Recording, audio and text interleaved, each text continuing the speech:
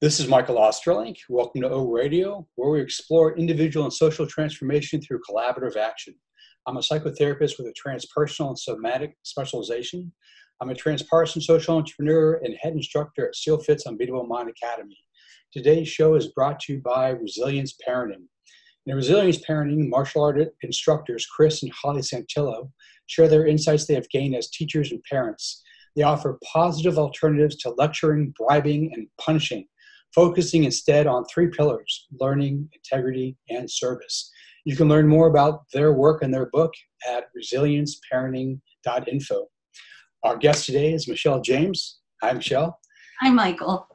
Michelle is CEO of the Center for Creative Emergence and founder of Quantum Leap Business Improv. She's a pioneer in creativity catalyst, facilitator, and coach who's been using universal creative principles and the process of emergence as a basis of her work with thousands of people, individual, organizations, and communities since 1999. She's worked with diverse organizations such as Microsoft, Panasonic, Domino's, the World Bank, NIH, the Association of Performing Arts, Search for Common Ground, and she also serves as adjunct faculty for the Federal Executive Institute. She has a book coming out relatively soon. I won't actually tell you what the book is about because we'll tease it, and then at the end she can tell us more about her book. But welcome to O Radio, Michelle. It's great to see you. Great to see you too, Michael. So, through your Center for Creative Emergence, you do whole brain creative facilitation. One of the many tools that you use is improv, and I'd kind of like to use that as a vehicle into the much broader work that you do. And the reason I want to do that is because I have two clients who I've encouraged to do improv, and they've just found amazing results in terms of their developing their emotional capabilities, stretching themselves intellectually, and even physically getting out of some patterns of physical patterns that they're kind of used to, which was obviously what patterns are all about. And improv has been a great tool for them. And I found that a lot of actually people are not familiar with improv as a tool, especially for the work that you do, creative emergence and whole brain learning and such. So can we use that as a kind of a step in and tell us how you use improv, why you use improv for your work? Yeah, absolutely. And so I'll start by giving a distinction. There's improv, like you would take an improv class to be an improv performer, where the goal is to perform improv skits or scenes or plays. And then there's applied improv, which is what I do. I've spent many years in improv, but what I do in my work is I go into organizations and use applied improv, which is applying the principles and practices from improvisational theater to the workplace, leadership, team building, collaboration, co-creation, sales, marketing, in any arena. It's applying it to education, applying it to business, applying it to healthcare.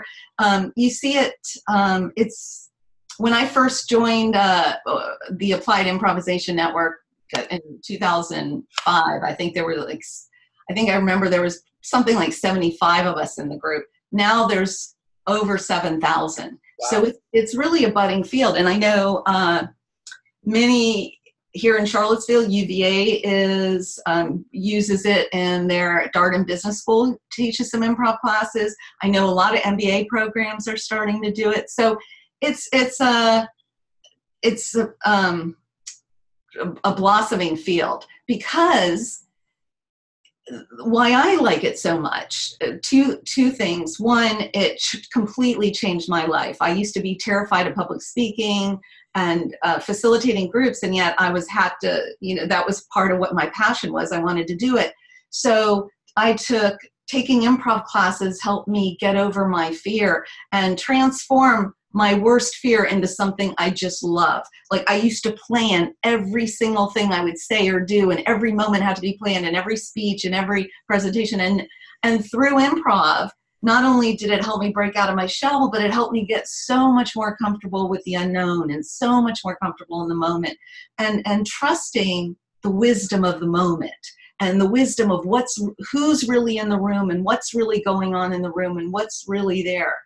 And so that's one so my personal story with improv changed my life, and I feel like it helped me do my work. And so I'm so passionate about using it with others to transform them personally and professionally. And then the second thing is just what I see it do with teams and with groups. And one of the key elements of improv, aside from the games and the principles and the practices that I love about it, as a much deeper kind of universal principle, is it is a unifier. It naturally unifies people. And so you in improv, you don't have to necessarily start out by liking everyone in the room or agreeing with everyone in their philosophy in life. But you do agree that for this game or for this time period and for this improv, we're going to play by it. We're going to observe these principles. And I'm going to yes and accept what you say and add to it. I don't have to agree with it, but I'm going to accept it and add to it. Through that and a series of other things, you begin to create stories or generate ideas. But what happens is oftentimes groups that had tension and were struggling, they actually begin to like each other more by just being supported, even if you're first doing it through the contrived game of we're just going to yes and each other, Michael, this whole versus me really agreeing. But it often leads to a place where people are actually in real co-creativity and they get where they are agreeing. Listening to you talk, it sounds like it can be a tool for transpersonal work, because I'm just imagining you, in order to do it well, whatever that might mean, you might want to explain like how you do it well. You actually have to step out of yourself and, your fears, your anxieties, you have to show up differently, I would imagine, than you would normally show up in a very defensive, way. Is that accurate? Yeah, completely, in that you show up differently because you interact differently, and I would just almost tweak it to say you step out of the false sense of yourself and into your real self. Nice. Okay. Because so you do step out of your fears and your habitual patterns and your perceived limiting thoughts about yourself or perhaps about others. And you step into a deeper, richer, creative space within you, and where so much more potential and possibilities exist. So the reason I think it's stepping more into yourself is because I believe that we have nature on our side when we're doing improv theater. Improv theater is the way we were naturally designed to create and collaborate. It's generative. It's yes-anding. The way nature does it out in nature is, you first have a seed, and then the roots yes-and that, and then the tree trunk yes-ands the roots, then the branches yes-and the tree. It's this generative, it's taking what was before and building on it and building on it and building on it and until you have something. Improv does that. That's the yes-and way. And also, if you look at the way kids naturally will play together, and they're, someone will say, I'm the king of the hill, and someone's like, yes, and I'm the queen, and then they create stories, and they naturally do it. And then all of a sudden we go to school, and we're trained, educated, socialized, or traumatized out of our natural improvising self. We go into more binary thinking, right, wrong, good, bad, yes, no. That's not how other people say it. Or the parroting, or tell us what, here's how it is, and if you don't see it this way or you're not reporting it back this way, you will get it's wrong. So we go from this exponential possibilities way of thinking into this more binary limiting. Also, improv, you do a lot of physical, and you warm up physically, and you get in the body, and most improv groups before they perform, like professional athletes, do things together to get in a zone, and they warm up.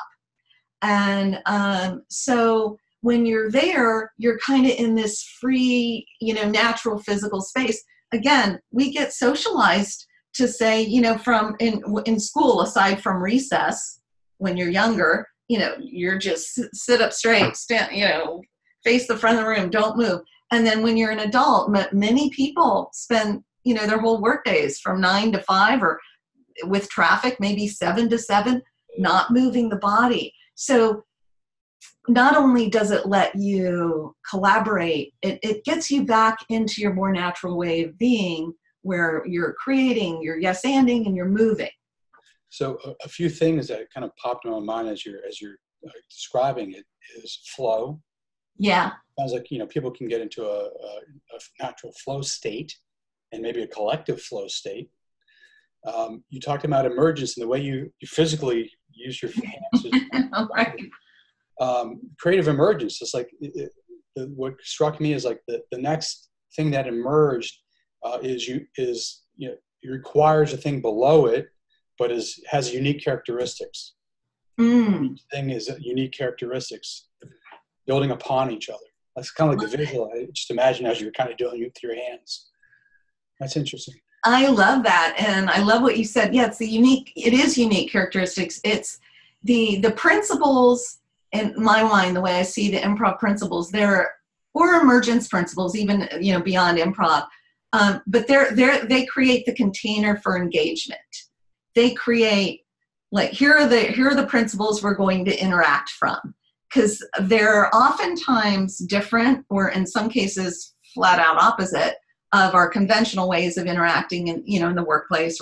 So here's the agreement, so that we're gonna interact from this. So it allows for new ways of being, which allows for that whatever's underneath to emerge. And so if you're doing an improv scene and the goal is to perform a play or a scene or a game, it will work to that. Well, if you're trying to solve a problem, or if you're trying to create a new vision, or if you're trying to get a team to collaborate more generatively, then the solutions, it's like where a creative emergence fits right into improv is, emergence is the whole's greater than the sum of the parts. Right. And there's a surprising element, and there are unique characteristics. Right. So those are some of the key elements of emergence.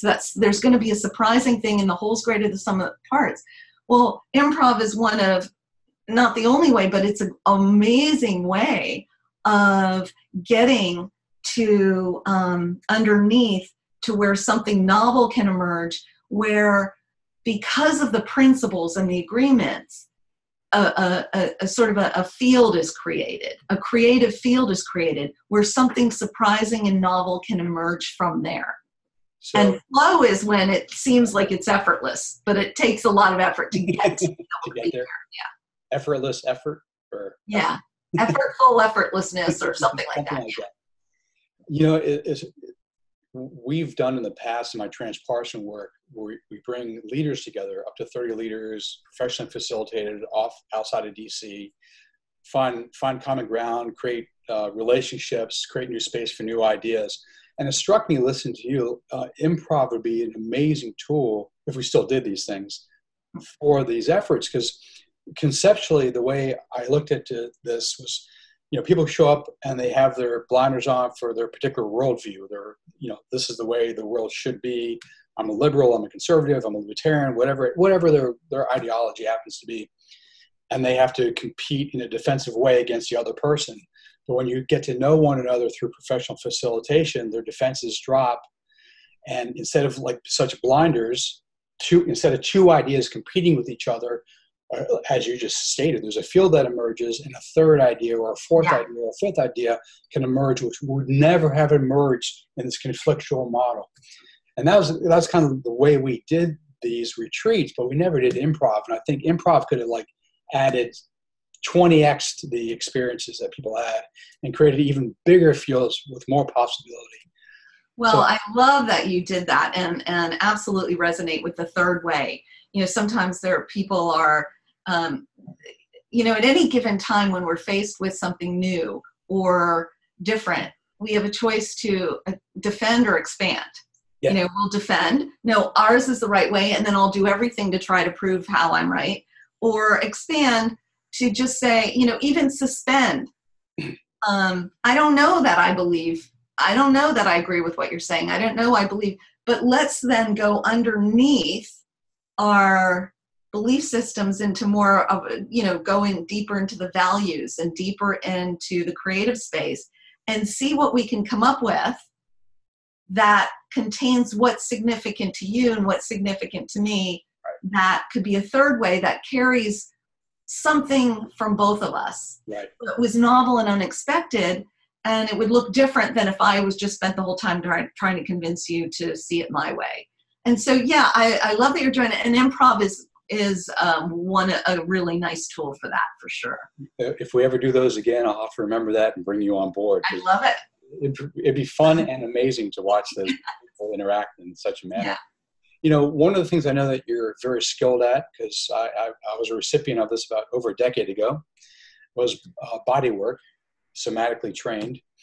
And watching you move and talking about your work, one of the things that struck me that I'd like you to talk about is that the limitations of one's thinking, like how we are locked into an egoic or our perspective, right or wrong, like our view is the only view. Anyone who doesn't hold our view is wrong. We have to defend it to the end, whether literally to the death or figuratively to the death.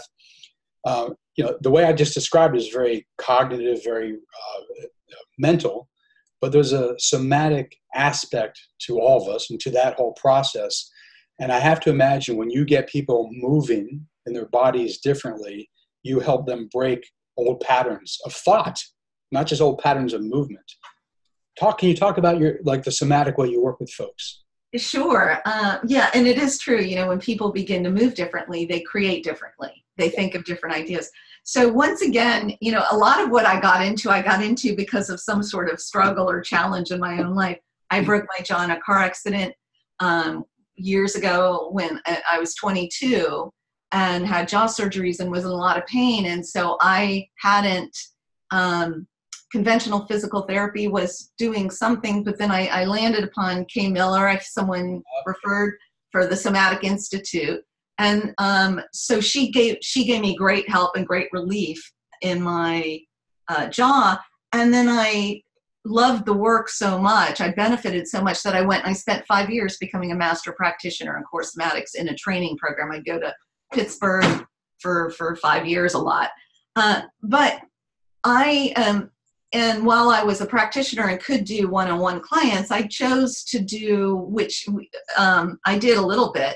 I bring more of the body-centered knowledge into my work with my coaching clients, but also with organizations, because how much I found out how significant it was when you, like you said, unlock part of the body, break habitual movement patterns, move differently, shape differently. It fits so well into the theater and the storytelling, as you embody, literally, and so I tried an experiment once. I remember when I was first starting training where, I had people think of ideas as if they were, I remember having them doing a creative thinking exercise where they were thinking ideas as if they were a cat, and how would a cat, be important.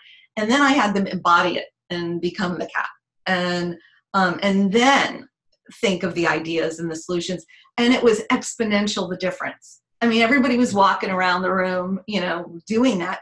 But the ideas and the way of the sensory wisdom that they imagined from how a cat would think, how I imagine one would think, to pretend like you are one, embody it, move from it, be. And so that's one way of using the body. So you embody a concept. So sometimes you can embody a concept, you be marketing, you be sales, you could embody, you can anthropomorphize anything. You can embody and create anything. Another way is just truly not through pretending or embodying that you are something, but just doing a lot of non-habitual movement. Yeah. Giving your body your pattern breaks. So I do that before every time I facilitate.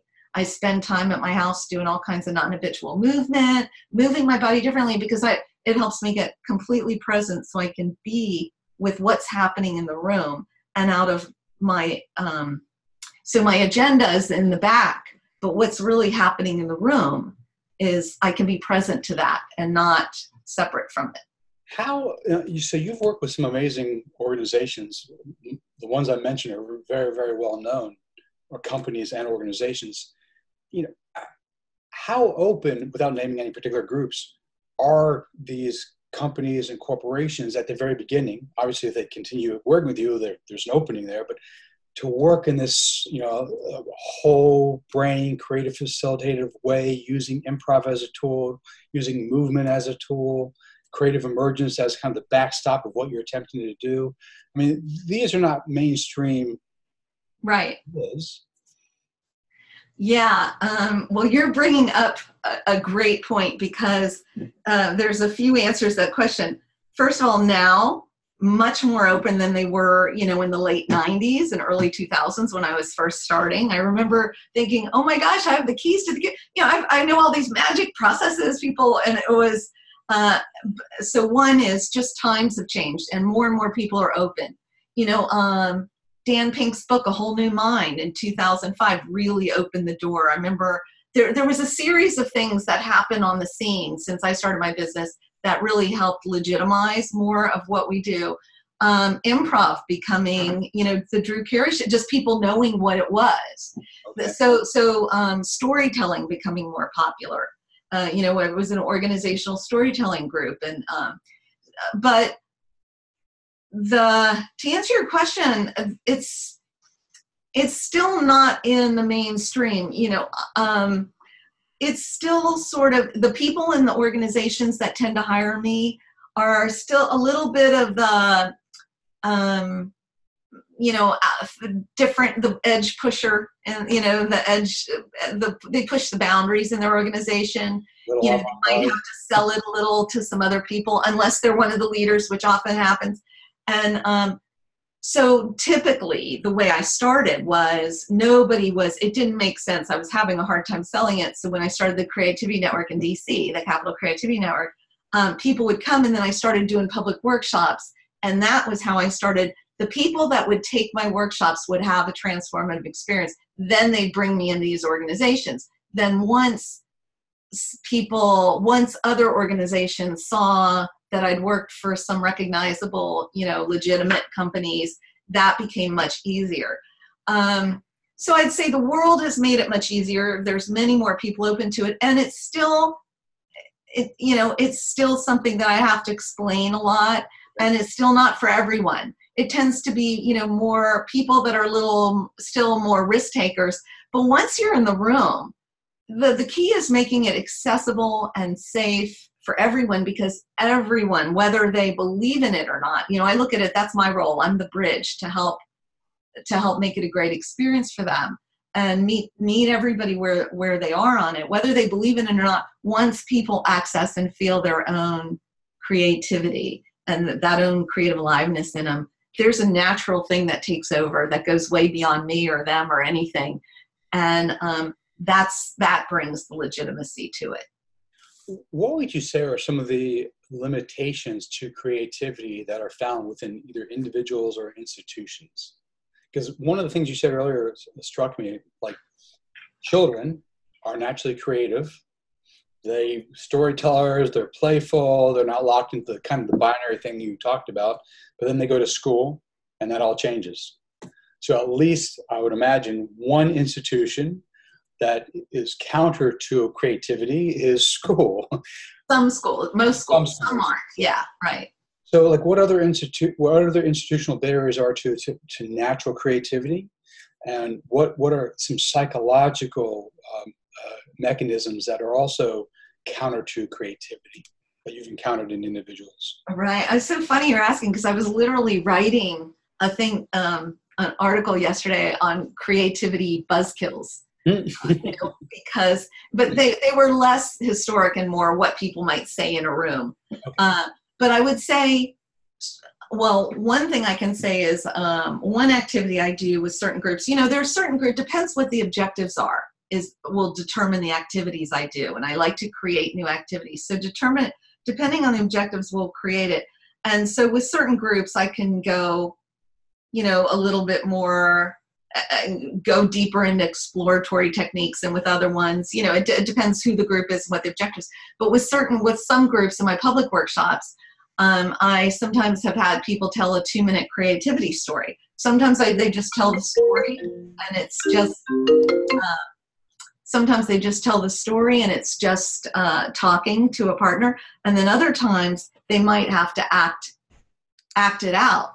And one of the things that shows up in every one of those stories, to answer your question, is there's a part where they have there's almost this archetypal, they were exploring, they were open, and something in their history shut their creativity down, whether it was a family member, a school, a teacher, well-meaning, even saying, you're not really an artist, or somebody saying, well, you're not creative, you're the left brain, you're the you're the account, whatever it is. It's layers and layers of stories, most of which have been told by someone in society. Then school reinforces it. Then they go into business culture. And unless they're working in certain boutique firms or in a culture which just really values creativity and innovation, but most business environments still predominantly are designed from the old model of maintaining, keeping order and maintaining and doing the work, maintaining versus innovating. Or if people are innovating, they're still trying to just innovate from left brain dominant approaches only. So I would say one of it is just, the biggest thing is just the way our society is set up in general, and there are tons of exceptions to all of that. The stories people tell themselves, and getting in habits, getting in the same familiar patterns, and not, I think once people do even if they take an improv class or an art class or something, and they're not even doing it, bringing it into their work, once they start to kind of get that going again, it's sort of like, if you haven't worked out for a long time, you start working out, you feel alive. If you haven't worked out for a long time, you start working out, you feel alive, you feel like there's everything you can do physically. You get to so much more you can do. Similarly, when you start working out your creative muscles again, you feel alive. So I think people getting nervous, people not feeling psychologically safe is a big one. So you might have an environment where someone says, we want our people to be more creative and take risks. If they take risks and the risk doesn't work out, if it fails, are you a risk-averse culture? Could they lose their job? Yes. Well, then you got to look at that before you start doing it. So a culture, looking at the culture that supports it, looking at the environment, and looking at how you interact. If I'm working with you and I want you to be more creative, and then some of your idea, and when we start brainstorming and you start generating ideas that I'm immediately, yes, but, and I start cutting them down immediately while they're seeds, they won't have a chance. So I actually believe it's mostly unhealthy, creativity inhibiting patterns, stories, and beliefs. Okay. More than anything. Okay. Some from outside of ourselves, some from within. Do you notice, as we transition from the industrial age to the post-industrial, the information age, that there's more of an opening to creativity, just because our technology both facilitates it and breaks some of the breaks some of the bonds to the industrial age, which is very structured and ordered? Yeah. Oh, yeah. It's completely shifted, I'd say. I see it so different. Just even thinking around, when I first started my business 20 years ago, I had very few government clients. It was mainly, and a few nonprofits, but they were mainly corporate and more innovative at and then now half my clients practically are a government agency, so everything is shifting. You see it across the board. So it's a much easier, it's a much more conducive environment. I think the challenge is people use the words and they're trying to approach creative thinking or creative culture with the same skill set, mindset, heart set, spirit set, body set of critical thinking or strategic thinking. Yeah. And in my mind, creative thinking is the yes and. It's critical thinking's yes, critical thinking, yes, strategic thinking, and add, add the whole brain element, add stories, add visual thinking, add arts-based practices, theater-based practices, movement-based practices, and all of a sudden you exponentially get more. It sounds like you add play. Yes. Oh my gosh. Yes. You add play and people having fun. When people are laughing, having fun, the endorphins are going, new neural pathways are created, that pattern breaking, new pathway making. That I think that's always the goal. Last question for you. All the institutional and psychological limitations aside, I'm wondering if there's a natural flow to creativity where there's novelty and then order, novelty and order, meaning like you have an emergence, a new emergence that arises, and then it becomes kind of concretized and ordered, and then a new emergence arises out of that. Does it happen kind of that way? So you have to have order and freedom, or order and novelty, order and novelty? I think you summed it up really well. Like that's how I see it. That's my experience of it. That creativity actually is that happens at that integration, that intersection of structure and flow. Okay. Of right brain and left brain, of more masculine practices, feminine practices, of more conventional linear practices and more whole brain, nonlinear practices. So, and I think it does. It has that cycle of diverging, converging. Even in the creative process, like I always will say, before we get into structuring and analyzing, before we go into structuring the data and grouping it, let's go into divergence and mine for what else is possible. Then go in. So I think that diverge, converge, that structure, flow, the chaos, order, the integration. So I see it as like it integrates, and then all of a sudden a new level of kind of chaos emerges. Then you work creatively with it for the next level, the next order, then the next level of chaos. It fits really well in with complexity sciences. Yeah, because I could watching your hands, I could see like order, freedom, order, novelty. It's Yeah, I know. It's amazing. So that's why I loved going into it, because I feel like however long I am in this practice of applied creativity, I will never know all there is to know, and there's always so much more to learn and explore and experiment. And it's really I would just finish with this. I think one of the most significant things is when turning our relationship to the unknown.